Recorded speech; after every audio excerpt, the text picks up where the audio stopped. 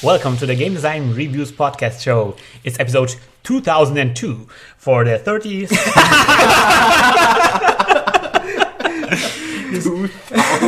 You see what I did there, guys? It's one of the things I learned when I was working for the advertising agency. You know, when you're doing a receipt for your clients, always, never put the real number of the receipt on there, but just put the 2000 in front of it, so it doesn't look like you're dependent on them. I see. Nice. Yeah, so it's episode 2 actually, but let's call it 2002. Do you think it's the reason why Amazon's invoices have this code as invoice numbers instead of numbers? Probably. They want to show they're not dependent on anyone else. Remember when we ordered the digital pad, the D-pad for Street Fighter? I had ordered number 13. And it was also like, oh man, I'm like the 13th customer they had. That day, maybe. No, I don't think so, because you have 14 or something else, I don't know. Yeah. But anyway, it's the episode number 2 for the 13th of... It's episode number 2 for the 13th of September 2009. My name is Christian Majewski, and with me today are my totally intelligent and charismatic co-hosts. How about you introduce yourself, guys? I'm Yuzhong. Hi. Hi, I'm Fabrizio.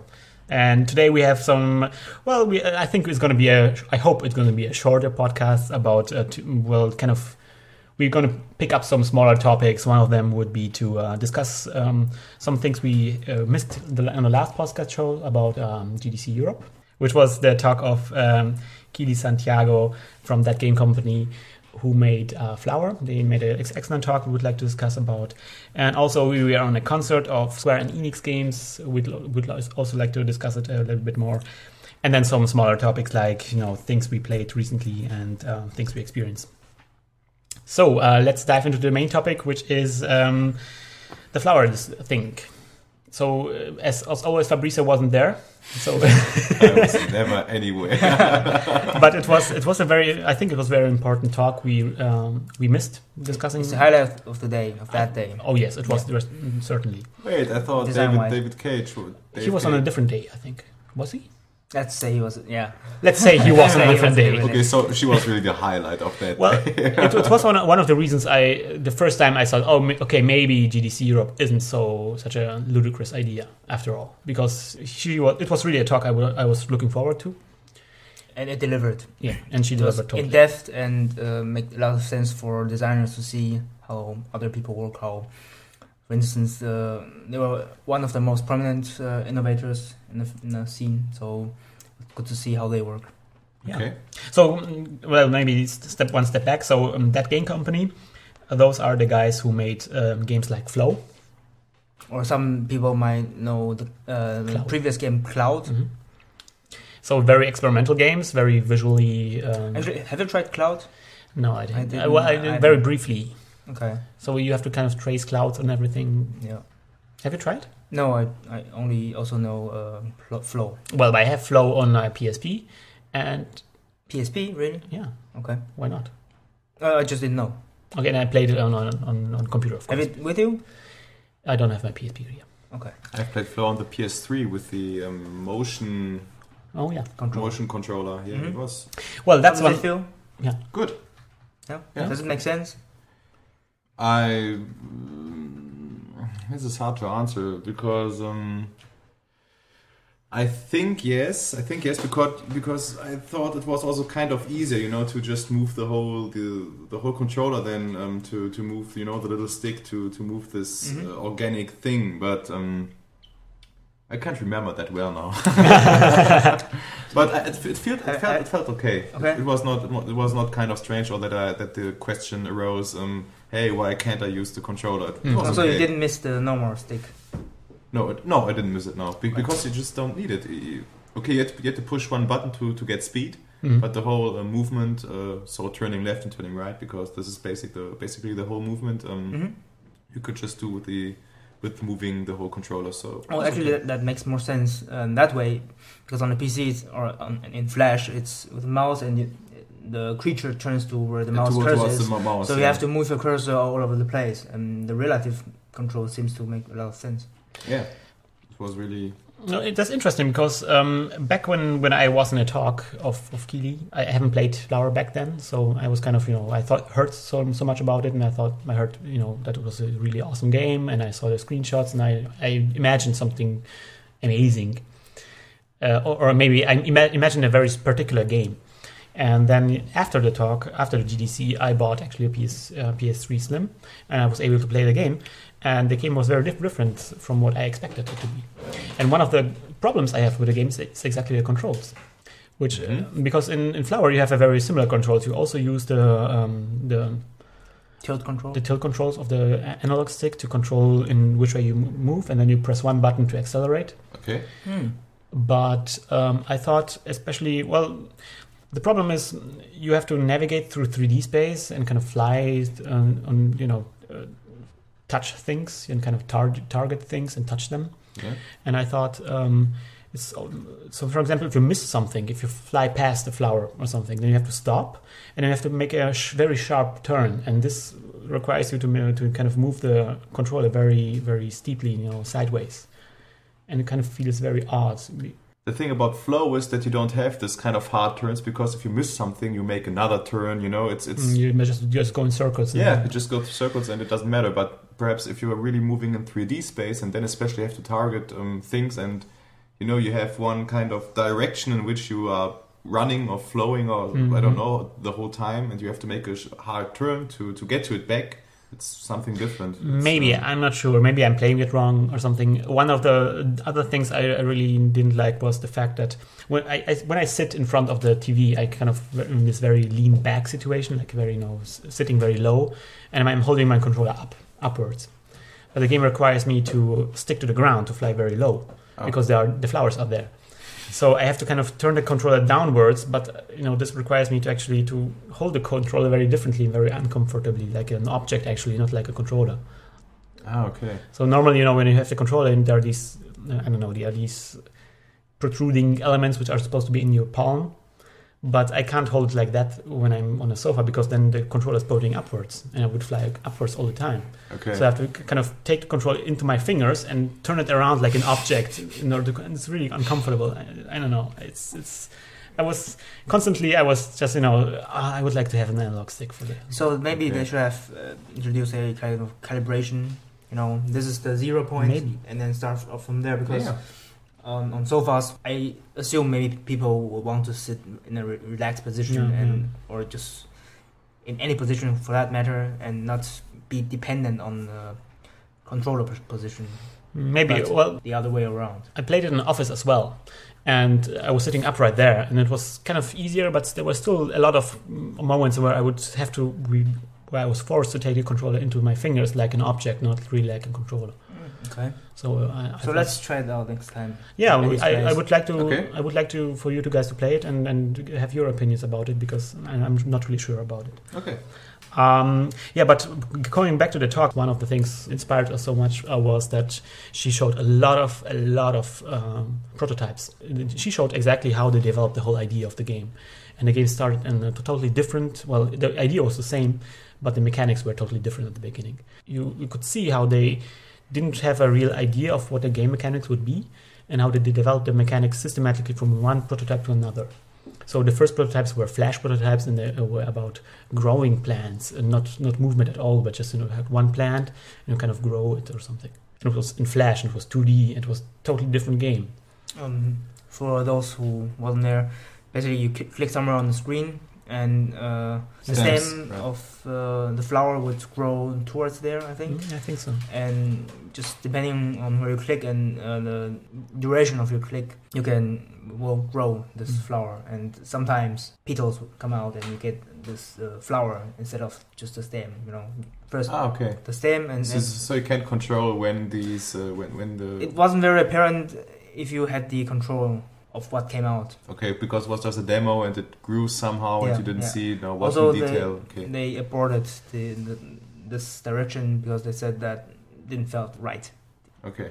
Because it was, I don't know what they said. I think it was about, they had this, initially they had a vision, a kind of idea at the starting point, and they tried to develop different prototypes and see how they work together with this vision. And there was a conflict that they wanted to also show a lot of flowers, like a whole field of flowers, and it was about one specific flower in a very analytic way, and not this feeling of freedom. But they show a lot of different prototypes, and what struck me is that at some point, if I were the guy developing it, I would say, okay, that looks like a fine game to me. But they kind of still had the guts to say, okay, it's still not what we wanted, and we're gonna, cut everything and just begin from scratch and develop another prototype, and until they hit exactly the note they wanted to. So, I mean, that was really amazing for me to see how this works. After her talk, I kind of was curious because it was a topic that was reoccurring here. So I went to ask her some questions, and I asked her how they were sure if they need another prototype, how they were sure if this prototype they had, if it was acceptable for them, or if they still needed some more work. This would also be my question, because I think it is also depending on how you define an iteration. Because if we say an iteration is something that really has this phase of you create something, you test it, you revise it, and then you build up on this very special thing and do this whole process again. So was it really iteration, or was it like, no, this is not the right idea, and just another completely new prototype? Well, some yes, some no, because some of the prototypes were completely different. Yeah, because you already mentioned it. So yeah, so some, for example, they worked in different programs, like they developed in Flash and in XNA, which I thought was strange because and processing, which processing I as just well. wanted to mention Also it. processing. Also processing. I wanted to mention it because maybe it's a more capable platform for games, But it's not web based, isn't it? Well, It's Java or something. Yeah, but come on, nobody plays Java games. Right. But I do have something to add, because this is one big topic for me as well. And what I find remarkable is that they try out actually different solutions. And most of the time when we're iterating, I think we're improving one idea or solution. one, right. You start out with a solution and, improve that solution, but not, that broad. And this vision we talked about in an earlier podcast, I guess if you really put the vision on such a high level, then you can do that. But it's still hard to get how to grasp that your vision is right. Because anyone can say, I want to make a game about love or about happiness. I think the theme was happiness and freedom something like that.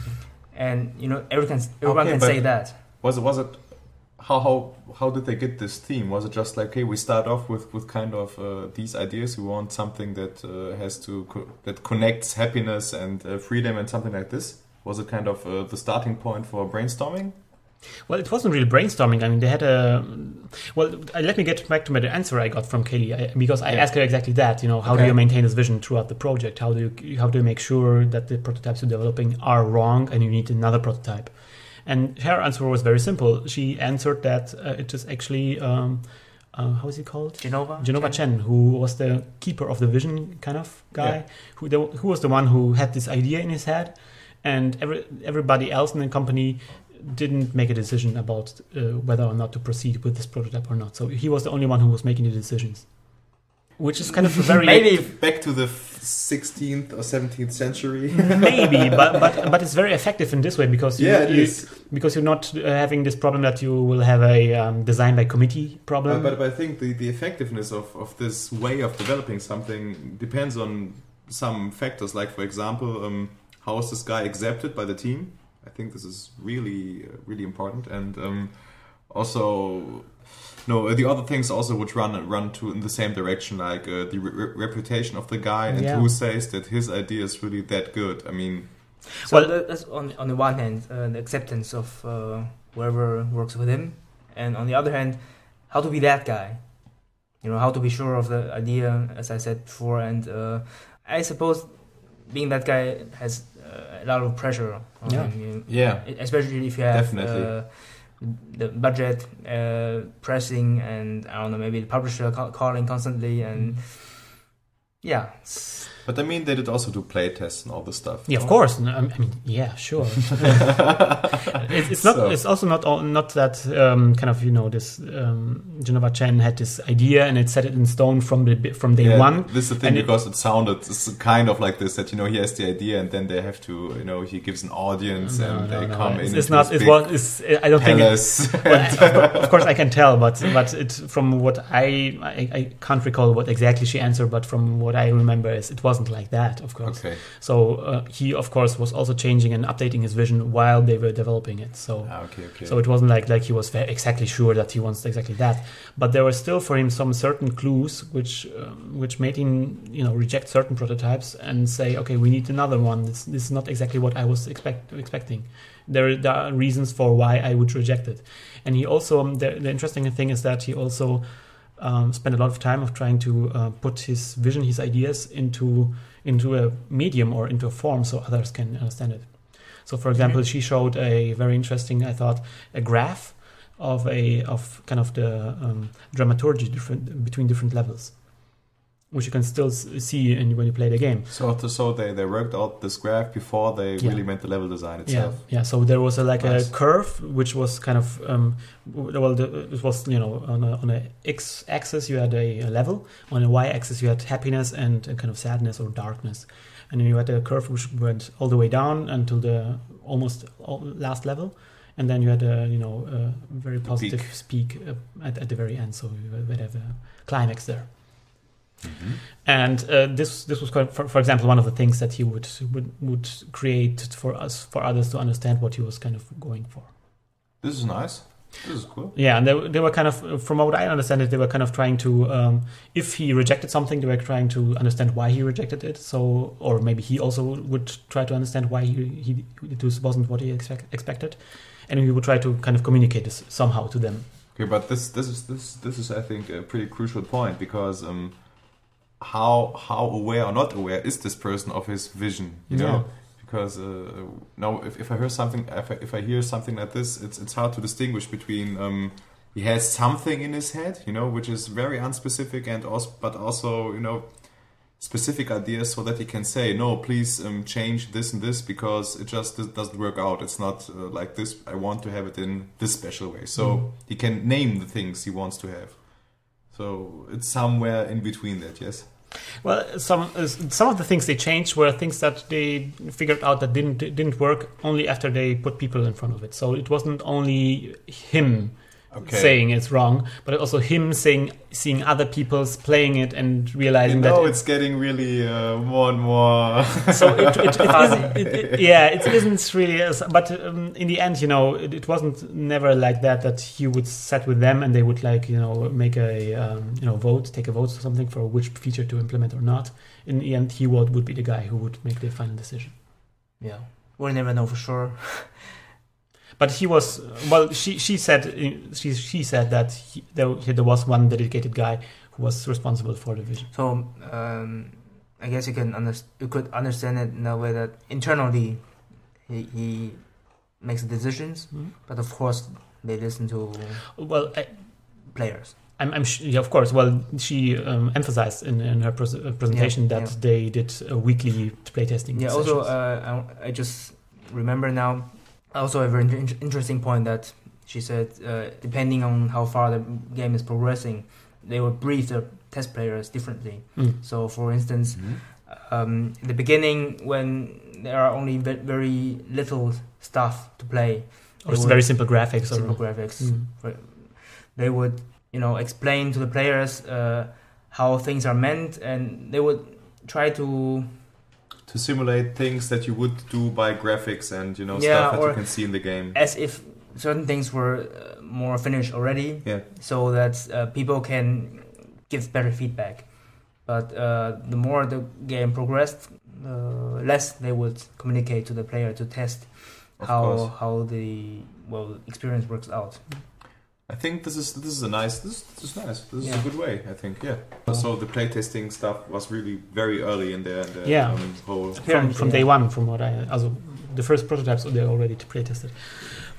Okay, so that's about our first topic. I guess we go in a small break, and then return with our second topic, which will be the concert of Square Enix, which we recently experienced. Thank you.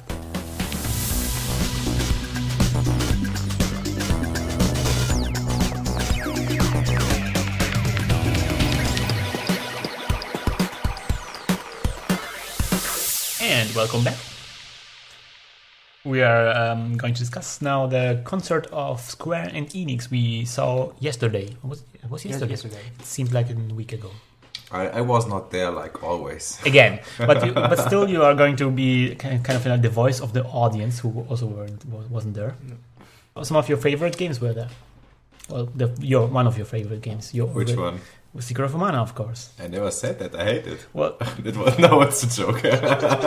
You said you like it more than Zelda, and that means a lot. Yeah. Of course, yeah. Yeah. This is So, well, again, we were in a concert. It was a symphonic. How would you call it in English? Symphony concert. Yeah. It was only games from Square Enix, and which 4 games were it? It was Kingdom Hearts.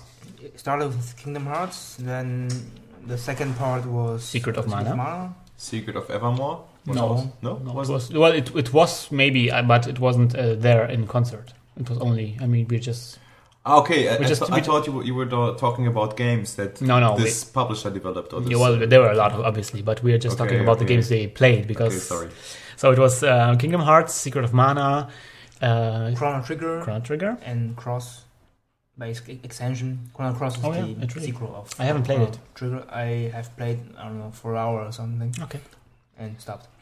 Did they also create originally the music for the games, or are they now just taking the music and playing them in their style? They rearranged it specifically for this concert. Okay, so they were the guys who also really made the music for the game itself. Well, they were there as well. A while back. Yes, they were also. They were there, but the concert arrangement was done by someone else. Okay. I don't know if it's German, but some guy. Some European guy. Okay. And all the Square Enix pieces are obviously from Japan. Okay. So it was Kingdom Hearts, Secret of Mana, Chrono Trigger, Chrono Cross, and Final Fantasy, which kind of was every Final Fantasy, but they kind of took the best off from different Final Fantasies. Okay. But it was a nice finale because this was the game that everybody was waiting for, obviously, and it's in front. I've never been this kind of Final Fantasy fan guy. Really not. No, I've seen both movies. Yes. Oh, come on, movies are crap. I've seen them. Sorry. Well, but that's not a quality measure for Final Fantasy. No, and I've also played one part, but I don't know which one. I think it was 7. Could that be? I don't know. What was it? With a spiky guy with a huge sword? It was the guy with this bread sword and the gun in it. Yeah, and that was fine. Blonde guy. Final Fantasy 7. Not Cloud? Cloud, yes. It was Cloud. Yes, I know. So you know it. So. Okay. So this part I played a little bit, but not ultra extensive. Did you get out of the city? What city? The thing was that I think it was at a time when a friend had also a gaming station, and I visited him from. I think it had to be a PlayStation. Yeah. So I was sometimes there, and then he said, "Hey, Final Fantasy, do you also want to play?" And you could also play it with 2 players. Really? How so? Could that be? Well, that was Secret of Mana. I'm not sure. I've seen it. Shut up before you say something wrong. and what really stuck in my head was this fighting system, this round base, or it is basically round base, but it don't really feels like round base because it all goes pretty. Yeah, it's kind of active battle system. They call it the ATB, 8 active battle system. Did they also invent it? The name, maybe. Well, the name, obviously. ATB was a. Well, wasn't that also? Oh, no, forget about it. Okay. Sorry. Yes, what? If you've seen the movie, the second one especially, then you might have recognized some of the tunes because the second movie is a extension or sequel kind of thing to the 7th game. And really? So many of the most signature tunes were featured in the movie as well. Okay. And the final track or the finale track we mentioned this One Winged Angel. The theme of this gray or silver-haired guy, Sephiroth, the cool bad guy, yeah. Well, the guy everybody's talking about. And I don't understand it. I don't find it very cool. The name is cool. Sephiroth?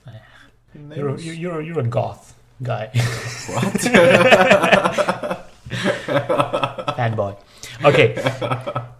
Yeah, there was this funny moment in the concert where they intentionally put the Final Fantasy part as the last part of the concert, so the best comes last. And during that, people were already waiting when this track would be played, and they played like 3 notes of that, tease the people, and then it switched immediately to this Chocobo theme, the theme that comes when you ride on one of these birds. Yeah, I know Chocobos. Chocobos is, yeah. So you see, the Yeah, thing. it was really some parts, and this Well, yellow it's kind co- of it's big... common, it's common knowledge, and you also probably all know the music that is played. Have you played Secret of Mana on Game Boy? No, on Mystic Quest? SNES. But on Mystic Quest, the Secret of Mana prequel was called Mystic Quest No, this I didn't play. Only Secret of Mana. because they had Chocobos as well, Oh, okay. and they had the Chocobo music as well. Mhm. And I mean, it was really amazing to hear Chocobo music played by a symphony orchestra. Yeah. It was really funny. And also they carried it a bit longer than I thought Yeah, would have been cool. they were kind of stretching it. Yeah. How long was the whole concert? Wasn't Or that long? symphony? Excluding the break, maybe 1.5 hour. Yeah. Okay. So because I've also been at the symphony orchestra or classical concert in Marburg. Mhm. It's a typical student city, I think. And it was the whole orchestra was built of students Mhm. of the university, but they had 2 conductors which were kind of a little more famous, and they made this whole thing. And it just was interesting in the length. So because I had no relation to it. So How long was your it concert? was also kind of Mhm. 1.5 to 2 hours. Okay. Well, one of the things I was wondering, because we were there with our girlfriends, and our girlfriends obviously haven't played any of the games. And I also haven't played 2 of the games. I haven't played Kingdom Hearts, and I haven't played Chrono Trigger. Okay. Me too. So, Not even Chrono Trigger. no. Also, I Because just Chrono heard, Cross would be one of the sequels that nobody played, but I thought Oh, yeah. Chrono Trigger is the widespread, Well, I haven't played either because, but I heard a lot about it, and I was kind of, it was one of the games in my backlog, I my see. huge backlog. But I wasn't planning to play Kingdom Hearts. So, I also, for me, the Kingdom Hearts part was the weakest, I thought. Okay. But I don't know if it's because, that's the question, is it because I haven't played the game, or is it because the music really is worse than the others? Actually, I only recognized one tune. Because you played the game, right? I played the game. I played the first Kingdom Hearts. I think maybe part of the problem is that Kingdom Hearts works heavily with Disney characters, IPs, and worlds, and if I remember correctly, each of the worlds would feature tunes that at least sound fitting to the worlds, to the IPs, and they weren't that recognizable and memorable.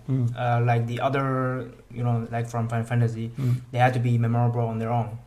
Well, I enjoyed the Chrono Trigger more than the Kingdom Hearts. But we're really the emotions Came back where flooding. hearing the things, the Secret of Mana things. I haven't played Secret of Mana for very long, Yeah. but you immediately recognize the tunes of when you're walking around through the forest. There's this tune, and they play this, and the opening theme. And it was really exactly like, in a way, it's exactly like you hear it on the SNES, but It's more awesome. It's The big pimp and great. version, and, yeah. I noticed about Chrono Trigger and Chrono Cross. They started the arrangement with this track, this very recognizable actually track from Chrono Cross, which is I think the music from the intro. That one awesome track from Cross is already enough because that's all people know, and all the in-game music from Cross, nobody knows them anyway. So let's do that awesome track and all the other Trigger tracks, and that makes sense for me. Okay. Well, I haven't played anything. Well, I started the ROM of it for a couple of minutes just to see how it looks, but I haven't recognized anything. Well, just one question, which is perhaps kind of differently, but just came to my head, and I just want to ask it Yeah, okay, before I no forget problem. it. how was the visual presentation of this whole thing? Was there also something kind of special to it? A little bit. Little special. They had like lights and everything, and which changed depending on what kind of track you had. Like some tracks were gloomy, and they had like these dark blue things, or maybe some track they had like this these very bright lights. They would strobe through the audience, so the audience would be receive kind of these flashes. Go blind for which was really awesome. So really some more expressive than you would expect now from such a. But I was that was one of the things I would like to see improved in the future if they're going to continue, because it was a recurring thing. Because it was they began these concerts with Games Convention back when it was in Leipzig, right? Yeah, right. It was the same guys, and now they continued them over to Games Convention was brought over to Cologne, and it was renamed Gamescom. So they brought also the concerts here. Unfortunately, the timing was totally off because now Gamescom is over since a couple of weeks, but was still sold out. So. Yeah, it was still sold out, and that was one of the things I would like to see changed in the future, maybe to have a more visual approach on things. I mean, I would like to see the scenes from the games where the music is played or something. I thought about that as well, but I'm not sure that I have to say something about this, because this concert where I've been, there was also these rumors before the concert that they're going to play the Star Wars music, theme music at the end. Nice. And but nobody really knew for sure. And then they disappeared, came back. And the conductor, he didn't have the stick that they have usually, but the lightsaber, nice. Right? And he was also kind of clothed like the emperor, so completely in black. Yeah. And they changed the whole lights and had only very tiny blue LED lights then on the station, and on top, but I think that sucked a little bit.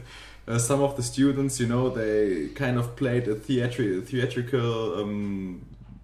In a theatrical way, the story of Star Wars. Okay. In kind of very simplified, abstract way, and I think that wasn't really necessary, because the presentation of the orchestra itself, it was enough. But they then jumped around and did some really bad fighting stuff, which really looked cheap. So this was okay. No, the music is enough. Don't do that. It kind of destroys this cool memory about the symphony itself. Please don't spoil my memory. Don't destroy. Right. You managed to make Star Wars not cool. Thank you. Yeah, but the symphony orchestra itself, it was really cool. So, well, here they didn't have. I mean, it's a double-sided sword. I mean, yes, if you bring out some visuals inside, then you kind of distract from music. So that's what's the problem. Point, yeah. But on the other hand, I mean, it's about games, and it's kind of, if somebody never played the games, then they have they can't relate to the whole thing. So maybe what I would like to see is, for example, when there's the intermission, or maybe afterwards, there would be like stations or like sofas outside, and you could play the individual parts of the game, which are maybe playing is too much. Perhaps for the short time. Some trailers or information, somehow trailers. Maybe some trailers or something. Yeah, because the games are really old, so you don't have to kind of be afraid of maybe we are doing commercials here or something, because nobody can buy the games. I mean, you can't buy Secret of Mana, but you can buy Chrono Trigger. Just came out. Remake it just came out. And Kingdom Hearts, they are still doing spin-offs and sequels that seem to suck a lot. but was there any kind of sequel of Secret of Mana? Yes. A lot of, and they all suck. No. So 2, 3, 4, or there wasn't a Secret of Mana 2 per se, but there was a sequel to that game actually that only came out in Japan. Yes. And in Japan it goes by another name, so the numbering is also different. Yeah, and that's a problem, because in Japan it's the third part, and then in America it would be second part, because the prequel isn't counted. It's so complicated. Why is it always so complicated? Anyway, so there's a direct sequel which came out on the SNES. But there are some more recent sequels of the whole entire series. One came out on GBA. Oh, right. Which I reviewed a lot. The secret something serious. Sort of Mana. Mana something. Sort of Mana. It's a remake of the Game Boy prequel. So the first that wasn't numbered. It's complicated, I know. But it's kind of like Secret of Mana on a Game Boy Advance, and it sucked like hell. Nice. I made a couple of very long posts to explain why it sucks so much. But I also compared it to a Game Boy original, and they kind of make really a lot of really stupid decisions there. So yeah, that's one of the things. But also on DS there was a recent one, Children of Mana. I haven't played that one, but I expect it to be suckers. Well, I heard some reviews and they weren't really positive, and I mean, Okay. You know, I mean, if I would have to play Secret of Mana today, you know, with kind of the things I know now somehow about games, because I've played some games, you know, and then start off with this game again. I mean, okay, it's also unfair, you can say it like this because it was also another time, but I don't know if I would also find it that cool like I'm finding it now when I try to remember it. So maybe your memories are better than the game really is. Perhaps. Well, that's a topic I would like to discuss, because when I came out of it and I'm always like, I'm all nostalgic and everything, and I was like, man, I have to play this game. And Yuchong was really, I mean, come on, Street Fighter, come on. because Yuchong isn't so fond of Secret of Mana. Yes, because What? it was an action adventure, and the action. fighting wasn't that fluid, Yeah. and the game lacks seriously on the animation frames. So I think So the Moving animations around- don't have so much frames; they are not so juicy. right. What kind of fight, or what about the fights didn't you find fluid? This whole charging thing, or The most direct control movement, and when you move around things on screen, it Mhm. wasn't satisfying.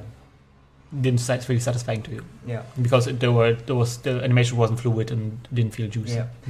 Also, I dislike this kind of contrast if okay? the graphics by themselves are pretty detailed, but the movements are not. Yeah. So that's the reason why I like the Guilty Gear series less than Street Fighter 3, for instance, because despite the lower resolution, Street Fighter 3 has more animation frames and it has more life for me than this other high-res sprites, which has less frames. Yeah, it So also the goes with what I wrote, that if you are low on budget and if you're a small developer and you're developing your game, it's always better to focus on better animations. It always pays off more to focus on animations rather than on graphic quality. Okay.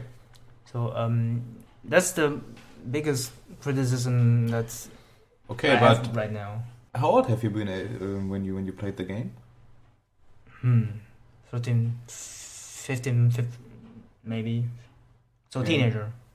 Okay, I think I was kind of 12, 13. Mm-hmm. Because I think this is also something that really also goes on the age. Because I don't remember, for me, the animations didn't look really sucky. You know, Okay.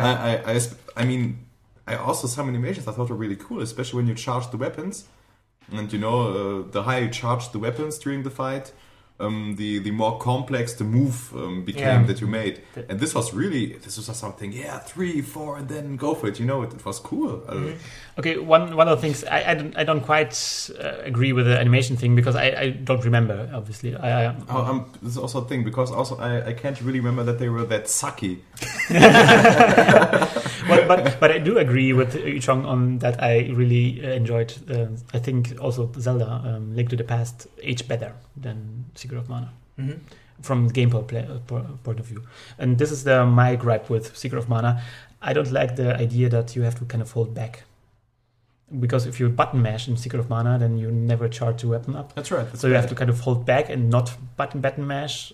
So you have to kind of not press anything in order to be stronger. Yeah, but this concept isn't new. I mean, it's the same thing like in Street Fighter when you do a hard punch. Of course, it's harder to get in position than doing a soft punch. But still, you're pressing a button in hard punch. There's a hard button, and also if you're doing this charge move in Street Fighter, it's similar like that. You have to kind of hold back. You have to hold the button for a certain amount of time. But if you hold the button, you do something actively. And in Secret of Mana, you're forced to do nothing for a certain time. Yeah, but I think this is also the concept of payoff, because you do nothing, and the longer you do nothing, the more you're waiting for something to happen and something cool to happen. So when you release the button, there's a subtle difference it's cool. there. There's a subtle difference, because in Street Fighter you're holding the button, and while you're holding, you have the idea that while you're holding, there is some information from the button going into the console, and you're charging up something. Okay, but there's also some kind of feedback, because you have the sound. You see this. Well, the sound It's only a visual comes when thing. you're charging for a special attack. But normal attacks, you still have to wait for normal attacks. You to be at talk 100%. about this first 100%. Yeah. Okay. That and one of the running around didn't. Yeah. We're destroying his game. No. I think it's interesting to talk about this because this is also now something I can remember more or less. And also, it just came back right now. I didn't like the sound effects. They weren't meaty. So when you fight, it's there are this pa pa pa like kind of sounds. And that's right. that doesn't fit to swords and other weapons that slice. But I must remember, I do remember that back in the days because again I have to kind of side with Fabrizio. Back in the days when I was, for me, I mean I never had a SNES, but for me, I didn't also own it on myself, and I also always played with other people together. Yeah, some were with some kids or something. Maybe I played it for a couple of times, but never really for a long time. But for me, when I grew up, always Secret of Mana was one of those really cool looking games. Right. Definitely. Like, okay, this is the standard RPG high quality looking game. Yeah, it is. I mean, my brother and I, we still played it through, and we collected a lot. You played through it? Yeah. We played through and collected a lot of the shit you can collect. Okay, so yeah, but I'm just saying, looking back, you're the more hardcore player than we were. And what the hell? Well, that's so maybe we should listen to him. So my criticism is more qualified. Yes. So we have to shut up now. All right. So that's I guess maybe we can come back to. I would like to actually. Maybe we have to play it together. Yeah, maybe something. Secret of Mana. Yeah, I have it on my at home. Really? Yeah, I have the SNES, 2 pads, and Secret of Mana. Nice. Let's do that. I even have the characters also. Yeah, of course. Cool. I even have the the manual, the real old because the RPGs were sold. The game guide, you mean? Yeah, because the RPGs were sold in these huge boxes with a game guide inside. Okay. So you had this huge A4 formats, like game guides today. Like you have to buy this separately, but back then they were like sold. Only some. Well, most RPGs, because Nintendo back then thought Europeans are too stupid to play the game, so they included the. What I really found insulting that they also sold Metroid with a guide.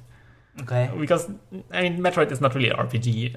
It's kind of But it kind of goes to their current philosophy as well, that every player should be able to finish the game. Yeah. Mm-hmm. So they implemented this feature into the new Super Mario Brothers, that the computer can play for you, so you can overcome some obstacles you cannot by yourself. Yeah, you can skip parts of the game if you want. Ah, okay. So very, very player friendly. We don't know we don't know how the thing is going to look like, do we? So maybe we're going to discuss it when it comes out. But it's really nice observation there. So they kind of stick to the whole the same strategy. Family friendly strategy. Yeah. Oh, the F word. Okay, so I think do we have some? Yeah. Well, what I found really funny is that concert, right? Symphony concert. And normally, what kind of people go to this kind of concert? Mostly older people. Like we were joking about old ladies, because recently my girlfriend went to a different concert with her grandma, and she saw only old ladies there. And so it's not something we just project. No, it's not projected. It's really like that. Okay. If you really go to this concert, it's really mostly old people. Maybe some kind of acoustic geeks who listen to classical music all day and everything. Have, I don't know. Mozart posters on their walls, something, stuff like that. and in this concert, obviously, it was very, very different. There were like tons of young people, only young people, basically. Everybody was dressed, very fancy. I mean, they were fancy clothes, but they were not like smoking, like usually those people, but like very colorful clothes and everything. Like fanboys? Well, there was no cosplay involved, but okay. But it was different from what you would expect normally from an audience in a theater. But you could tell that they kind of took their time to dress up properly, to pay respect to the people, so they didn't come in in rags or something. Okay. so they dressed accordingly, but in their own style. And also the way they reacted to the people playing was probably, I don't know, I would guess it was totally different from what old people or old ladies would actually do, which is they gave a huge applause at the end. It was like going on, and even not only at the end, at every in opportunity between, even during while they were playing, like at the Chocobo theme, I think they made an applause or they laughed. No. They laughed at Chocobo, and when I talked about that they teased with One Winged Angel with the Chocobo. Oh yeah, and when One Winged Angel actually came, they applauded while they were playing. Yeah. Okay, so this is totally unusual for a symphony thing, and there was a very long applause at the end. Of course, we have to mention that all the components of all the pieces were there. So okay, but the long applause at the end, I think it's not that special or unusual. Because, well, it was unusual because they're crying for encore. Yeah, they were shouting for encore. Yeah, because this one where I've been, I would say the audience was mixed. Yeah, it was also some older people, but also some younger people. It was half and half, more or less, and it was kind of the same scenario at the end. After they played the Star Wars theme. Okay, there was also applause, and I think there was also the younger people who then shouted stuff. Right. And also, Star Wars is not Mozart. Yeah, right. That's a different. It's kind of the same thing that we were experiencing. Yeah, so. But I would like to listen to a Star Wars concert as well. Yeah, me too. That was cool. So, but I was wondering, how is it for a musician who kind of played his whole life in front of old ladies and music buffs and some Mozart, and I don't know, probably Mozart. I'm not a music expert, and I have no idea. But then having suddenly this rock star feeling because it was basically this. The guy, the conductor went out and came back, and it was really like a rock star. And they were cheering and everything for him. Or the Ronnie Barak guy, the percussionist who was really awesome. He's really awesome, and I think he's the most rock starry of them all. He was kind of exploiting the situation a little bit. What did he do, especially? Well, he's a percussionist, and he had this drum, and he was doing all the percussion things in the games. Magic. But he was also in the encore. They also gave him a small solo. Bango solo when he was really showing off there, and they were also clapping while he was playing. Yeah. Okay. He was a really cool guy. He like his southern guy kind of stuff. Yeah, and also the whole like from Brazil. I don't know from where he is. The whole orchestra is playing very disciplined. I think everyone is in smoking and smoking. And he's as well is dressed up as well, but a little bit differently. And also while he's playing, he moves his whole body, and it's significantly different. Like moving his head from side to side. All the sophisticated people. And he was wearing smoking, but his smoking was silver. Yeah, like really like silver. It's not smoking, is it? It's a frack. Leicester? Well, it was a vest. West. It was West, but it with long tails. It looked like an evening attire, but it was very flashy and shiny. It was really amazing. Well, I don't know. It was kind of very interesting because it had this kind of pop concert feeling, but it was still the symphony orchestra. It was a very strange mix, and I thought it was a nice idea of maybe this might be the future. I mean. Because young people aren't so much interested in generally not interested in classical music. We can't relate to this kind of music very well, but we can relate very well to the music we are presented in games. And I don't want to compare obviously some video game music to Bach or Mozart, I don't know, but why not? You have to be pretty careful with that. Yeah. So there are obviously good reasons for why classical music is so popular among people who enjoy music generally, but and they have Mozart posters in there and everything. Yeah, but it's from the style. The style is very similar. So I thought maybe it was a very nice idea of how to bring young people into those. And it works on us. Yeah, it's working us, and I would go there again because it's always a very nice experience. So I guess we make a small break here, and then we finish up with some little topics. Until then, bye.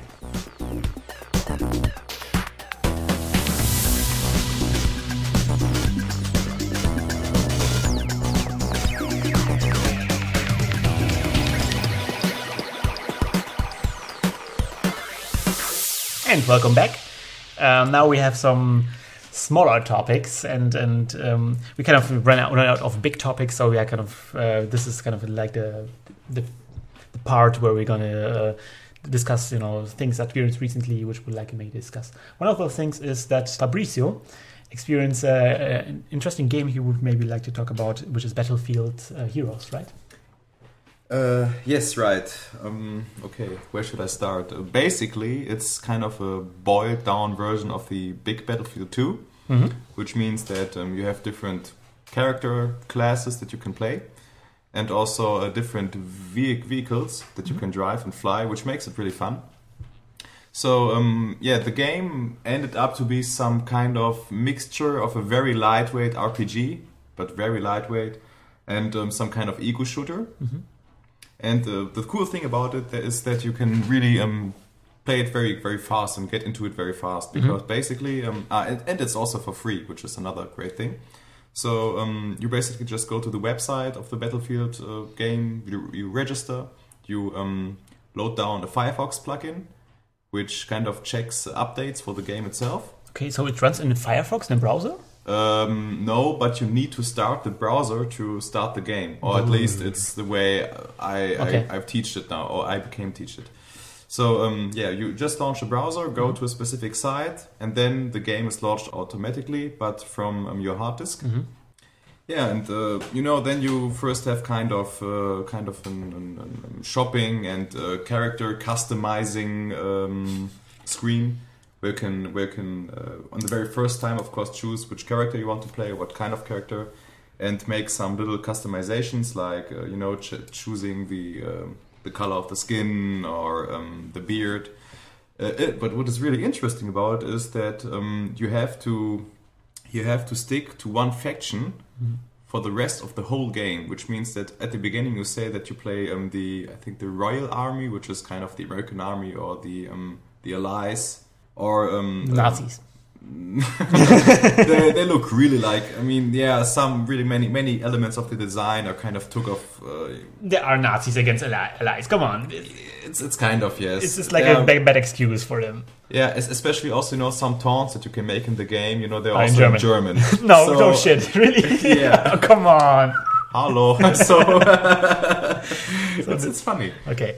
So you have to decide one side. One faction, and you stick to this faction for the rest of the game. Yeah, but isn't it like a typical MMORPG?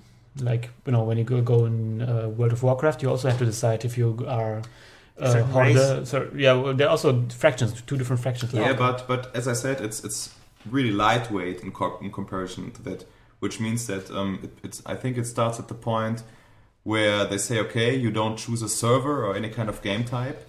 After you made these little customizations in your character, you just click play now. Okay. The server is searched automatically, and you just drop into the game. Which is great, I think. Yeah, it's really great. And you have only 3 to 4 maps for now.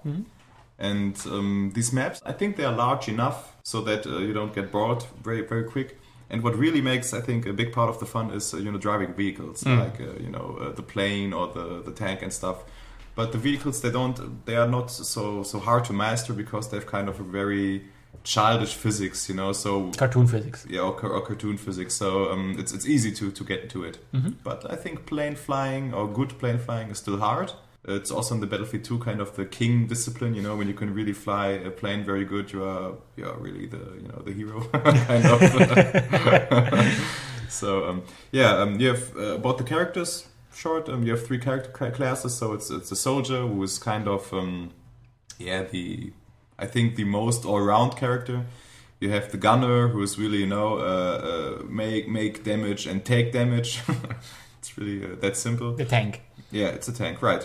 And you have the commando, who is the special ops guy, a little more harder to play, because you really the rogue. You can really compare it with this, because you have also these typical skills like hiding. But the hiding is so extreme that the push the button and you're completely invisible to everyone. And it's also funny because sometimes you see driving these jeeps through the map and there's nobody inside. There's nobody inside, so it's kind of funny. And what really sucks about what gave me away? What? What gave me away? It's the jeep around you. Yeah. But I think it's cool, and you know, he has this kind of skills which are really sucky if you don't play the commando guy yourself, because you know you're standing somewhere and all of a sudden he's appearing behind you and stabs you with a knife. And you know, stabbing with the knife, it's always nasty, no matter which game you play where you can have guns. So it's kind of depressing. Yeah. So basically the game. So you said it's for free. How do they make money? Okay. They are EA. They don't need money. They don't need money. It just comes naturally to them. They sell Harry Potter to make money. Okay. So it's a community service they're providing. As far as I know, got into the game, there are kind of three units to pay stuff. The one unit is I think they are called hero points, which you need to skill your abilities. And these. So you have to really pay to level up your abilities? No. You get this points. You just get them by leveling your character. Okay. So you get point, and then you can distribute the point to some skills that you have. This is one thing, or abilities. So the other points that you get, they also get them for free, which means by playing, are Valor points. And for these points, you can buy, you can exchange the weapon you already have to a better weapon. You can buy widgets like, for example, stim patches and stuff like this.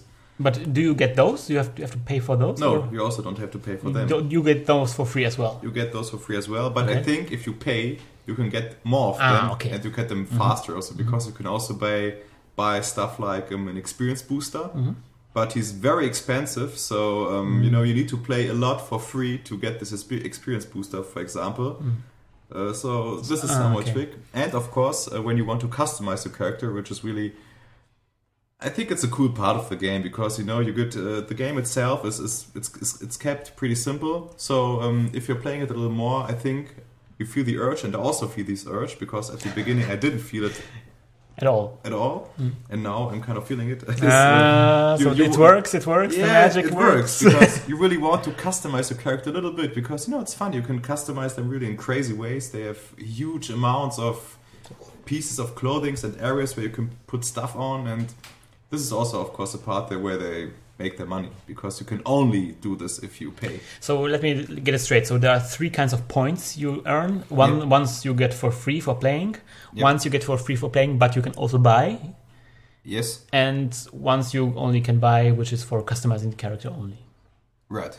Okay. So it's right. Okay. Maybe I have to try it on my own. You can do so, but I think it's right. Well, and I don't know if I have a PC that is able to run it, because you don't need high. It's really easy from the system. Because I have really sucky PC. I mean, really sucky PC. It's 5 years old or something. Yeah, try it out. I think it will work, but I was really. It's really funny that you feel the urge to customize your character. Kind of, yeah. Because this is kind of also how they're currently trying to get money on the Xbox Live system. They're kind of selling a lot of clothes there. You can customize your character there, your avatar on your PC, and I don't feel the urge at all to buy those things. Wait, it's this avatar you have. Yeah. Maybe it's a visual. Maybe it's a visual design, because the Battlefield Heroes has a very cool style. And I think another thing is also that this character is something where you invest time and you play it, so you have also you feel somehow bound to it. And also other people see it in the game. Right, and this is also, there are really people who just, walk around and look at themselves. Or at others. Like really in real life. Because I think they really look cool, because, I'm every time again I'm surprised by, hey, crazy guy, because there are so many parts that you can combine and take. So it's a cool solution. Okay, so it's really strange that it works here, but it doesn't work in Xbox. But you don't play this character. It's just some kind of neutral avatar in this kind of nimbus. So maybe it's gonna change after there are lots of games which start using those avatars, like Guitar Hero, for example. Yeah, then this is something different, of course. In Guitar Hero you can use it, and also in there's this Joyride. Oh, you mean like on Wii you can use Mii's? Yeah. Okay. It's gonna be like that. They're trying different things where you can use the avatar from the Xbox. Maybe then they're gonna start buying these things. But right now they're really expensive. Like I don't know, $10 for a Stormtrooper outfit or something. It's really. I mean, Stormtrooper outfit is cool because Okay, but that's it's something also- I maybe would pay, but maybe Yeah. like 50 cents or something. But wait, how much can you customize it? Can you say, okay, I want this pants and Yeah. this shirt and this Yeah. I don't know watch and Yeah, and they have like shops with But they're different categories, Oh, with, okay. and there are categories tailored for a specific game. For example, so if you like a specific game, you can buy shirts, T-shirts with this game with logo or something, or maybe you can buy like costumes from characters from the game, so you wear the same things as characters in the game wear. Virtual cosplay. Yeah, with virtual cosplay. Yeah. But otherwise, they're not that crazy, are they? No, they didn't really fancy. Well, also you can buy funny things, which I thought, like for BioShock, there was this. You can buy a doll. suit. The helmet? This of course, yes, also. Oh, But you Lego can sisters? like a little doll of one of those big daddies, and, Oh, and your okay. character would then play with this little doll. with this kind of animation, like he's walking in. It's silly. It looks like it's nice, but it's still way too expensive, and Yeah, I mean, and problem I also can't. is- I wouldn't use it. I wouldn't buy it. I mean, okay, you have. It's also about where you present your character, of course. And if you, I mean, what about the game cards? Because Yeah. this is the only thing I know which you can also put online, Yeah. somehow. And yeah, of course they would then appear on your game card. The Okay, things but you- in but- the game card they're just static images. yeah, they're also only the face, maybe basically, Yeah. and so hats and glasses would be preferred. I don't Perhaps know. they just need to release more games where this thing is in, and then you may feel this urge to. Well, PSN has this home, but we don't talk about home, do we? Home? Home is terrible. Another podcast, maybe. Yeah, another Okay. podcast. Well, which brings us to, well, do you have something to other? Because you had said you teach another guy playing Battlefield and you experience some problems. It was not really problems, I think, but just yesterday I visited a friend, and we just wanted to play something really very quick, and in kind of 7 to 10 minutes he installed the game, got into it, and we played on the server. So it may be not the perfect way to show the weaknesses of the game, because the situation is very unrealistic. But what was the problems he experienced? Let me think about it. Okay, the first problem is the hand.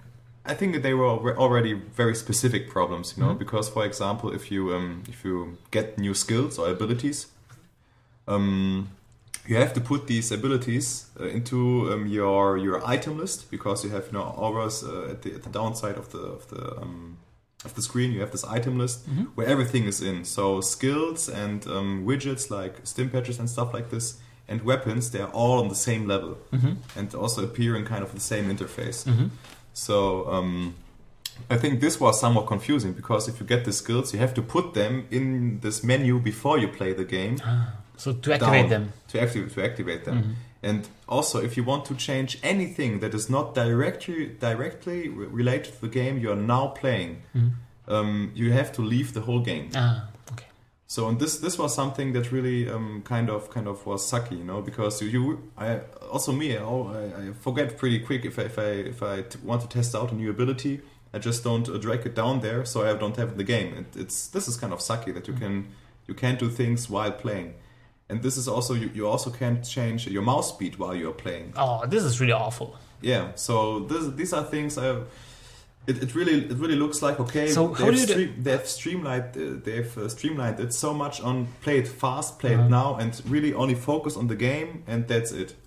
So how do you adjust the mouse? I mean, mouse speed is something you have to test Yeah, all the time. So right, you have to so- kind of try different games and Yeah, oh man, this is really sucks. this is really sucky. This is something. I mean, this was something that I didn't recognize, because I just started the game and the mouse speed was okay. It was really okay. I just don't needed to customize it. But Robert, he had this thing, so Is it also when you invert the mouse? Do you also have to leave the game? of course. Oh man, Of course. this is really sucky. Because this is one of the things I have to do all the time when I play Xbox games. I learned the controllers inverted, and now I can't unlearn it, so I have to change it every time. And this is also the reason why I wasn't able to play the Mass Effect demo on Gamescom, because the Mass Effect demo was, well, the normal way around, and when I changed it to inverted setup, it didn't change anything. Nice. So this is one of the things that isn't developed yet, right? Great.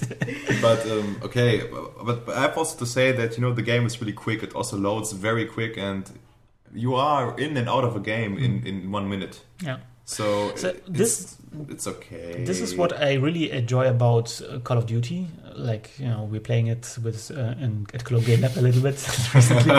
With the professor. Sometimes in the breaks, yes. And it's really what really striking about the game that you just select play and you're just instantly in a game. Yeah. And it's really, I really enjoy it. It's like a refreshing thing after, playing Counter-Strike for a little bit, and you have always selected the server. I know, what the hell do I know about the server? This nerdy stuff. Why do I have to select the server? I don't care about the server. I just want to play. And there's this it depends on how much you play. Come on. Nobody needs a server. Well, basically, it's not the server, but the people, and all the stuff that makes the server somehow. But yeah, so in Xbox you have like things like party systems where you can see who is online and who's playing what. So you don't need the server. This thing they also implemented in. Steam also has it already, but they also implemented in Battlefield directly. When friends of you are online, you can just click on them and you instantly get into the game. They're also playing on the same server. That's nice. It's really simple. So what do you think about the graphical style? I like it. I like it very much because it's simplified. Okay, I also have to say that, of course, it's somehow, Team Fortress 2 style. Yeah, rip off a little bit. A little bit. But I think what is really cool about, and what also makes it somehow individual and separate from Team Fortress is the vehicles. Mm-hmm. Because this was always a cool thing about Battlefield 2, And they also took it and made it, they just put it in the right style. Mm-hmm. So it was really okay. So I'm really looking forward for you to buy an Xbox because, the thing that most people play on Xbox right now is Battlefield 9040, I don't know. Oh, really? It's not Halo? Oh, but really, I don't know if I like this because, I got to new Battlefield 2 as this is really a PC game because you need really detailed controls about this game. Well, everybody is using the not detailed controls. That sucks, man. I would always feel like a cripple. Well, you will feel like a cripple in every Xbox game. No, they're really, especially shooters where you have to control weapons, or if you're on this ego perspective, the controller is not the right interface for this. Well, that's how I feel as well, but you get used to it. No. You do. Never, I would buy a mouse and hack the Xbox. From my cold dead hands. Have you tried Metroid Prime 3? Yeah. This is with the Wii controller with the pointer stuff. I have tested it a little bit at your place, I think, at Christian's place, and it's okay, but I think it's one of the best shooter controls on console. No, I think mouse and I'm really old schoolish. I think in this manner. Yes, it's valid, but I'm just interested to know if that how you respond to this other kind of console control. That this, in my opinion, way more überlegen, superior to dual stick control. The Wiimote control is way better, and I think it works out really well. Well, but what do you mean by better? This is I think this is also a question of definition, because if you go for pro gaming, you have no chance with it. Obviously, you go for pro gaming. It's the only way. No, it's not. Of course, it's somehow it's nicer because it's much more physical, and you don't have this whole controlling shit and keys and mouse sensitivity and stuff like this. But no, you do have that. I'm just curious to know how it's the first time they got it right on console. Okay, and just how, as a experienced first-person shooter gamer, sees that. Okay.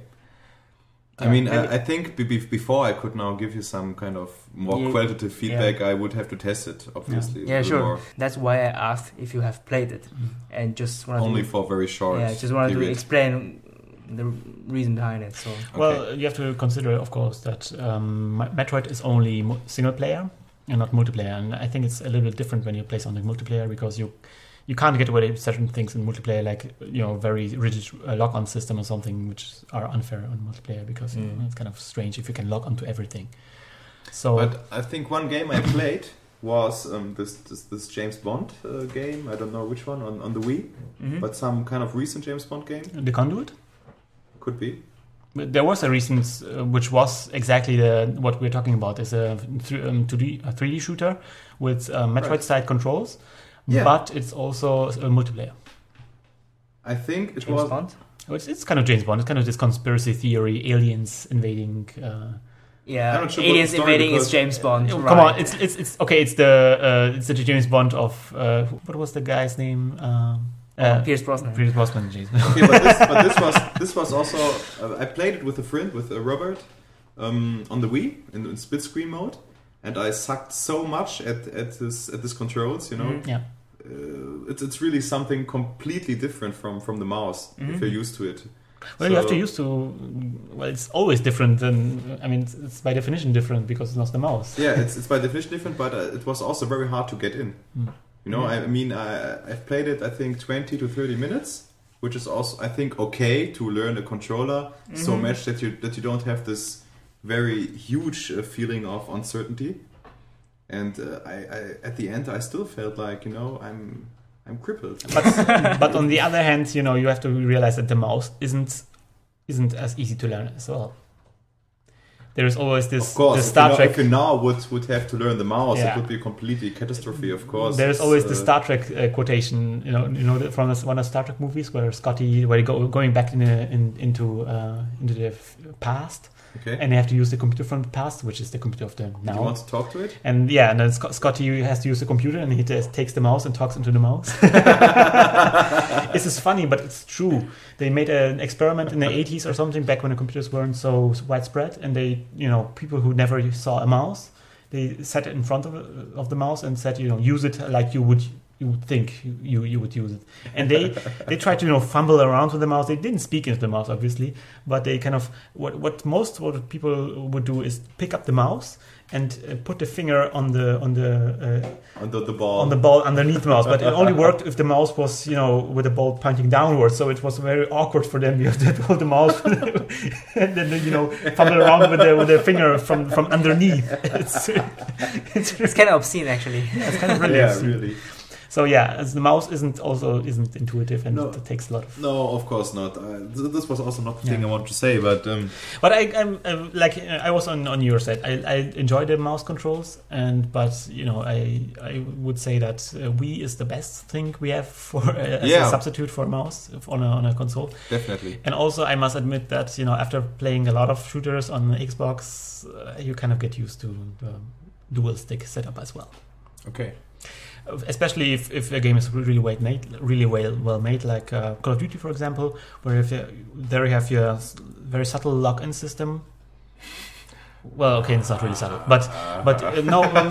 The thing is, you would Auto aim. You press the button and it goes to the head of somebody. yeah. No, not to the head, but To the body. Yeah.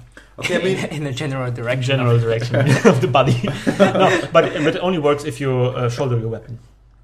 okay. That's So okay. you can shooting from the hip. You have free aim, but if you shoulder your weapon, then your weapon moves to. If it's close to an enemy, it moves kind of in the direction of the enemy. So shouldering is always like focusing on something. Okay, but this is really cool thing, I mean, the problem is, I don't know. It's kind of a problem because you always. We can talk in great lengths about it. No, it's a short thing. It's really the motivation why you are playing a game. It's. I mean, we also talked about it. I think last time somehow about mastering or just playing it for entertainment. So this is always the thing. In an online competitive mode, it would be kind of sucky. I think if you had this kind of auto control. But if you just want to play it and have some fun and enjoy it, the atmosphere, this is a cool thing. So do you think Battlefield Heroes is more pick up and play, or is it more competitive? Because it looks very lighthearted. This is hard to say at now, I think, but I would say it's pretty competitive. Mm-hmm. because you have very often you have the situations, you know, where only you and one or two different guys, you know, are just standing in kind of 2 or 3 meters in front of each other, and you know, are jumping and using some weird skills and doing stuff just to get rid of the other guy. So it's pretty competitive, I think. Okay.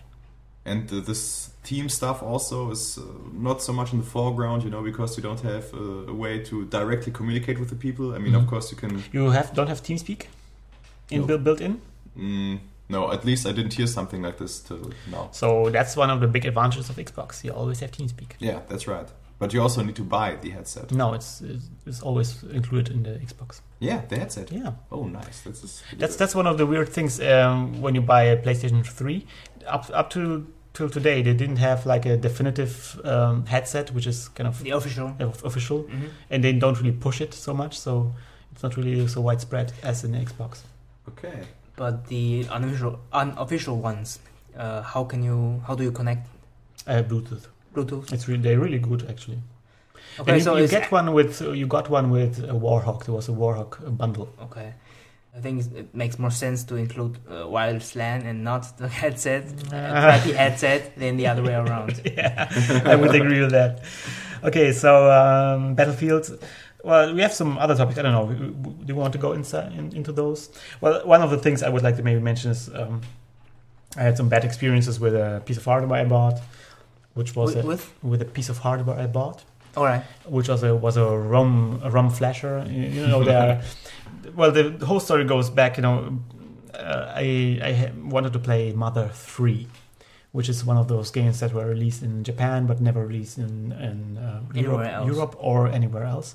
And there was a fan translation which was supposedly very good, and the game is supposedly very good. It's one of those epic, amazing, life-changing RPGs.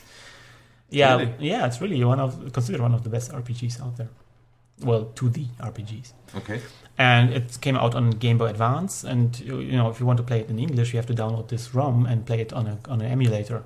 But I hate because it's hacked. Yeah, it's hacked, and I don't want to play. I think it's weird playing console games on PC, especially if they are made for portable consoles, because the screen is very small, and then you have to resize it to blow up to big size, and then it's all pixely, and you're sitting right in front of it, and the controls are like, you know, keyboard, and I always forget which key is mapped where, and it's just horrible. So I thought I put it on a console, and then, you know, my first initial thought was to put it on a portable console, because it was also for a portable console. So I bought an R4 because I heard so much about it, you know, that it's the perfect solution for a DS.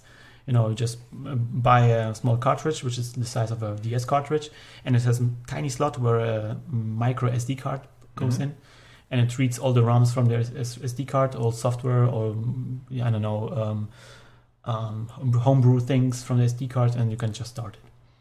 So I bought this, and then big disappointment, you can't play Game Boy games from GBA games from slot 1 thing. So the R4 is actually not able to play Game Boy games. So it just is able to play Nintendo games. And there is no emulator because they say, oh, it's not fast enough, which I found really weird. But supposedly there's some kind of chip thing going on. It's not really emulated on a DS. It just directly plays when you plug it into a Game Boy slot. I don't know. It's complicated, and it isn't really communicated anywhere. And even on the contrary, they even kind of say there's a GBA function there. And I asked them, hey, guys, I mean, there's no GBA function. Oh, yeah, we are going to include it in an upcoming release, so software upgrade. I was really pissed off because, I mean, I spent a lot of money for it. And it's not a lot, but it's not. You spent money on it. I spent money on it, and I can't use efforts, of course, because you want to make it work somehow. So. Yeah, and effort is a good topic, because you have to bring it up. If you buy it, it doesn't work because it would be illegal for to have a product pre-installed with everything for it to run. So you have to go on the internet and download the newest software. And it's always these, Japanese, English translated things which you don't really understand. Translated. Yeah, and there are thousands versions of it out there right now, so you have to pick up the right version, and the wrong version doesn't work and doesn't tell you really, and the names are really confusing. And then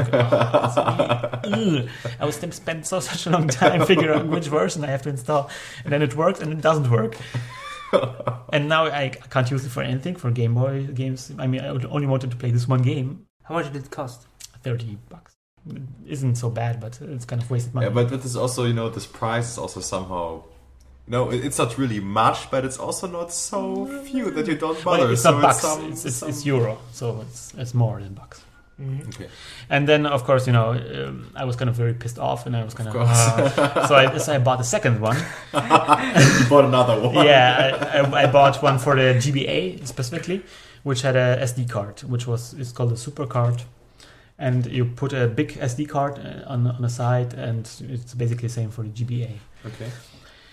And then again, I thought, this would be the solution, and it wasn't. It was so annoying. It didn't work at first, and then I realized that you have to modify the ROM for it to work you have to go through a process where you have to load this thing into a custom software, which comes from Japan, and it's really crappy on your PC, and then converts the ROM into a format which kind of is readable by the thing, but it doesn't tell you this. And you have to figure it out in some kind of weird discussion forums where it's fanboys. Extremely hacky and complicated. Gosh, it's really a headache, and I hate myself for doing this, because the real kicker is now. There was some time ago I bought one of these from Game Boy, and it was way back where they weren't so developed so much, and it was one where you had a cartridge. Mm-hmm. It was the size of a normal Game Boy cartridge, and you would have a USB docking station.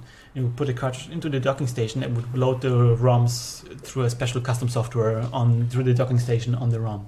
I think this is how dev kits work. Yeah, but it sucked like hell again because it worked fine, but it had really low memory. Like only 1 or 2 games fitted on, and there were some games which were just too big for the thing.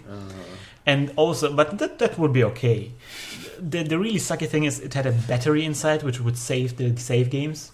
And it was empty without any... Yeah, the battery went dead like in, 2 months or something. And I wasn't able to save anything on the thing. It was like, oh no, I'm not going to go through this again. And here I am and... going through that again. Yeah. So the moral of the thing is, kids, don't buy these cartridges. They all suck. There's just nothing you can say about it. They just all suck. Just borrow it from Christian. No. I found out the smart solution for doing this. It just hack your Wii. Wii was really hacked in a very severe way, a very luxurious way. You can install, if you do the right things, which is a bit complicated, but if it's not as complicated as installing software on your R4. So if you do the right things and you have Legend of Zelda, the newest Legend of Zelda, in the right save and everything, and then it's going to get hacked, and then you install a homebrew channel. And then on the homebrew channel, it's like a real Nintendo channel sitting right there on your dashboard. You can just launch it, and then from this channel, you can launch everything you could put on your SD card. And they even went so far, they even now have a kind of like an app store, so you have like a homebrew browser, and then you launch this up, and then it's like you can browse through all the lists, and it downloads the files from the internet directly on your SD card, and you can have any kind of software you want. Well, you obviously can't have illegal software, just emulators, and you have to get the ROMs yourself. Okay. So it's not like that, but you still, all the cool things like emulators, like movie players, like some calendars, everything. There's a lot of homebrew stuff, like calendars, like clocks or something, like stuff. It's really nice, and the emulators all work perfectly. Like with DS and with mobile platforms, there was, for example, I wanted to play an NES game on those, and the screen resolution is not big enough, so you have to scale it down, and then it looks really crappy and everything. It's like, what the fuck? I mean, I wanted to just play this one game, and then I have to suffer through all this. So are you playing Mother 3 now? No, it's still in backlog. I just... No, I'm horrible. But I started it up. It worked finally after patching and everything. It worked on a big Game Boy, but I still afraid because I read some bad forum posts that it's gonna be it lags in battle when you go into battle. Like there's the frame rate. The drops. ROM or the emulator? Well, it's because of the specific cartridge I'm using. Because I bought this specific cartridge, and this specific cartridge has problems with. I mean, which cartridge? I thought you're playing a ROM on the Wii emulator. No, yeah, well, I can still play it on a Wii, but obviously when I spend so much money on the Game Boy cartridge, I'm going to try to continue playing on the Game Boy cartridge. Gotcha. But I might really switch to the Wii as an emulating platform. So this is the moral from the story, kids. If you want to play a game, use the Wii. ROM, use the Wii. It's really the correct solution. So we're gonna finish the podcast up by introducing you guys to a game that nobody played, that wasn't discussed in games-related media at all, and which leaves you with the impression that it wasn't played by anybody, which is the game Lost in Blue, which I wrote a lot of really crazy articles about on our blog. It is a game on Nintendo DS again. And it's a game where you're controlling one guy or a girl on a deserted island. You found yourself stranded, and you have to kind of survive there and kind of find a way back home, which I thought was a really refreshing and new idea for a computer game, which normally is about fighting stuff and everything, and this was about surviving. Wow. And I thought it was really, I really enjoy kind of this kind of gameplay where you collect stuff and then try to figure out how to make it, turn it into something you can use, or how you can improve your survival, on the island. And for this, I think the game really deserves some credit, even though it's not so polished. There are some things I would criticize about. I wrote about that in length. Like, for example, with time, it gets very tedious keeping yourself alive. I think they overdid it a little bit there, but it's really, the points that are really cool about it really are really cool. And there is also this kind of thing that you can, after you played it through as a guy, because there's a guy and a girl stranded on the island, but nothing erotic happens, which is kind of disappointing. But anyway, only when the DS is covered. Yeah, when you close it, but it's kind of, you don't see it. It's family friendly. Now, there's a guy and a girl on an island, and if you play it through as a guy, you can play as a girl. So you have to play as a guy first. Yeah. They changed it in the sequels. There are a lot of sequels, actually. There's 1, 2, and 3. Then there's a Wii sequel, and there's also a prequel on a Game Boy Color, which people say it's really good. Okay, so big idiots who just never made it home. Well, yeah, they're kind of really strange. Or are there different? Well, I played only the first 2 parts. I didn't play the others, and the first one I thought was really nice, a good title.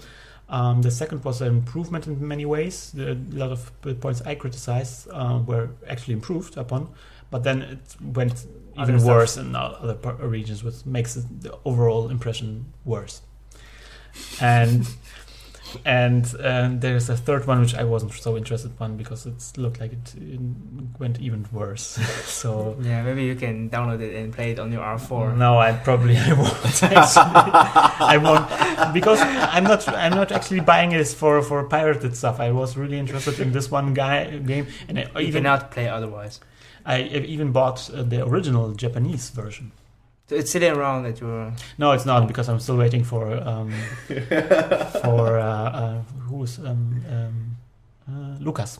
He is currently in Japan, in Tokyo, working for Sony, but not at the Gamescom things. So he was so kind to agree to bring a copy of the game for me. So I'm not really pirating it. I'm playing it legally, like you should, kids. Anyway, so Lost in Blue, I wrote a lot about it. If you're interested in read it, I would really you can get it for very cheap, because it was almost a release title.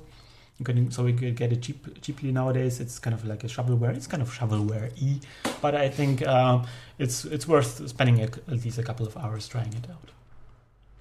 And I think that's it for today. Thank you guys. I had a really great time with you. Some great topics again. Thank you. Thanks for listening. Thank you guys for listening. It was really awesome. Well, if you have any comments or anything, leave them, please. We have a post there, and you can post them if you want to. We would gladly respond to you or mention them in our podcast if you have any questions or something, or any suggestions on how we might improve our podcast, or any topics we should discuss or something. Please. Otherwise, also you can see our game tags on our website. So if you want to play with us or something, just add us to our contact list, right?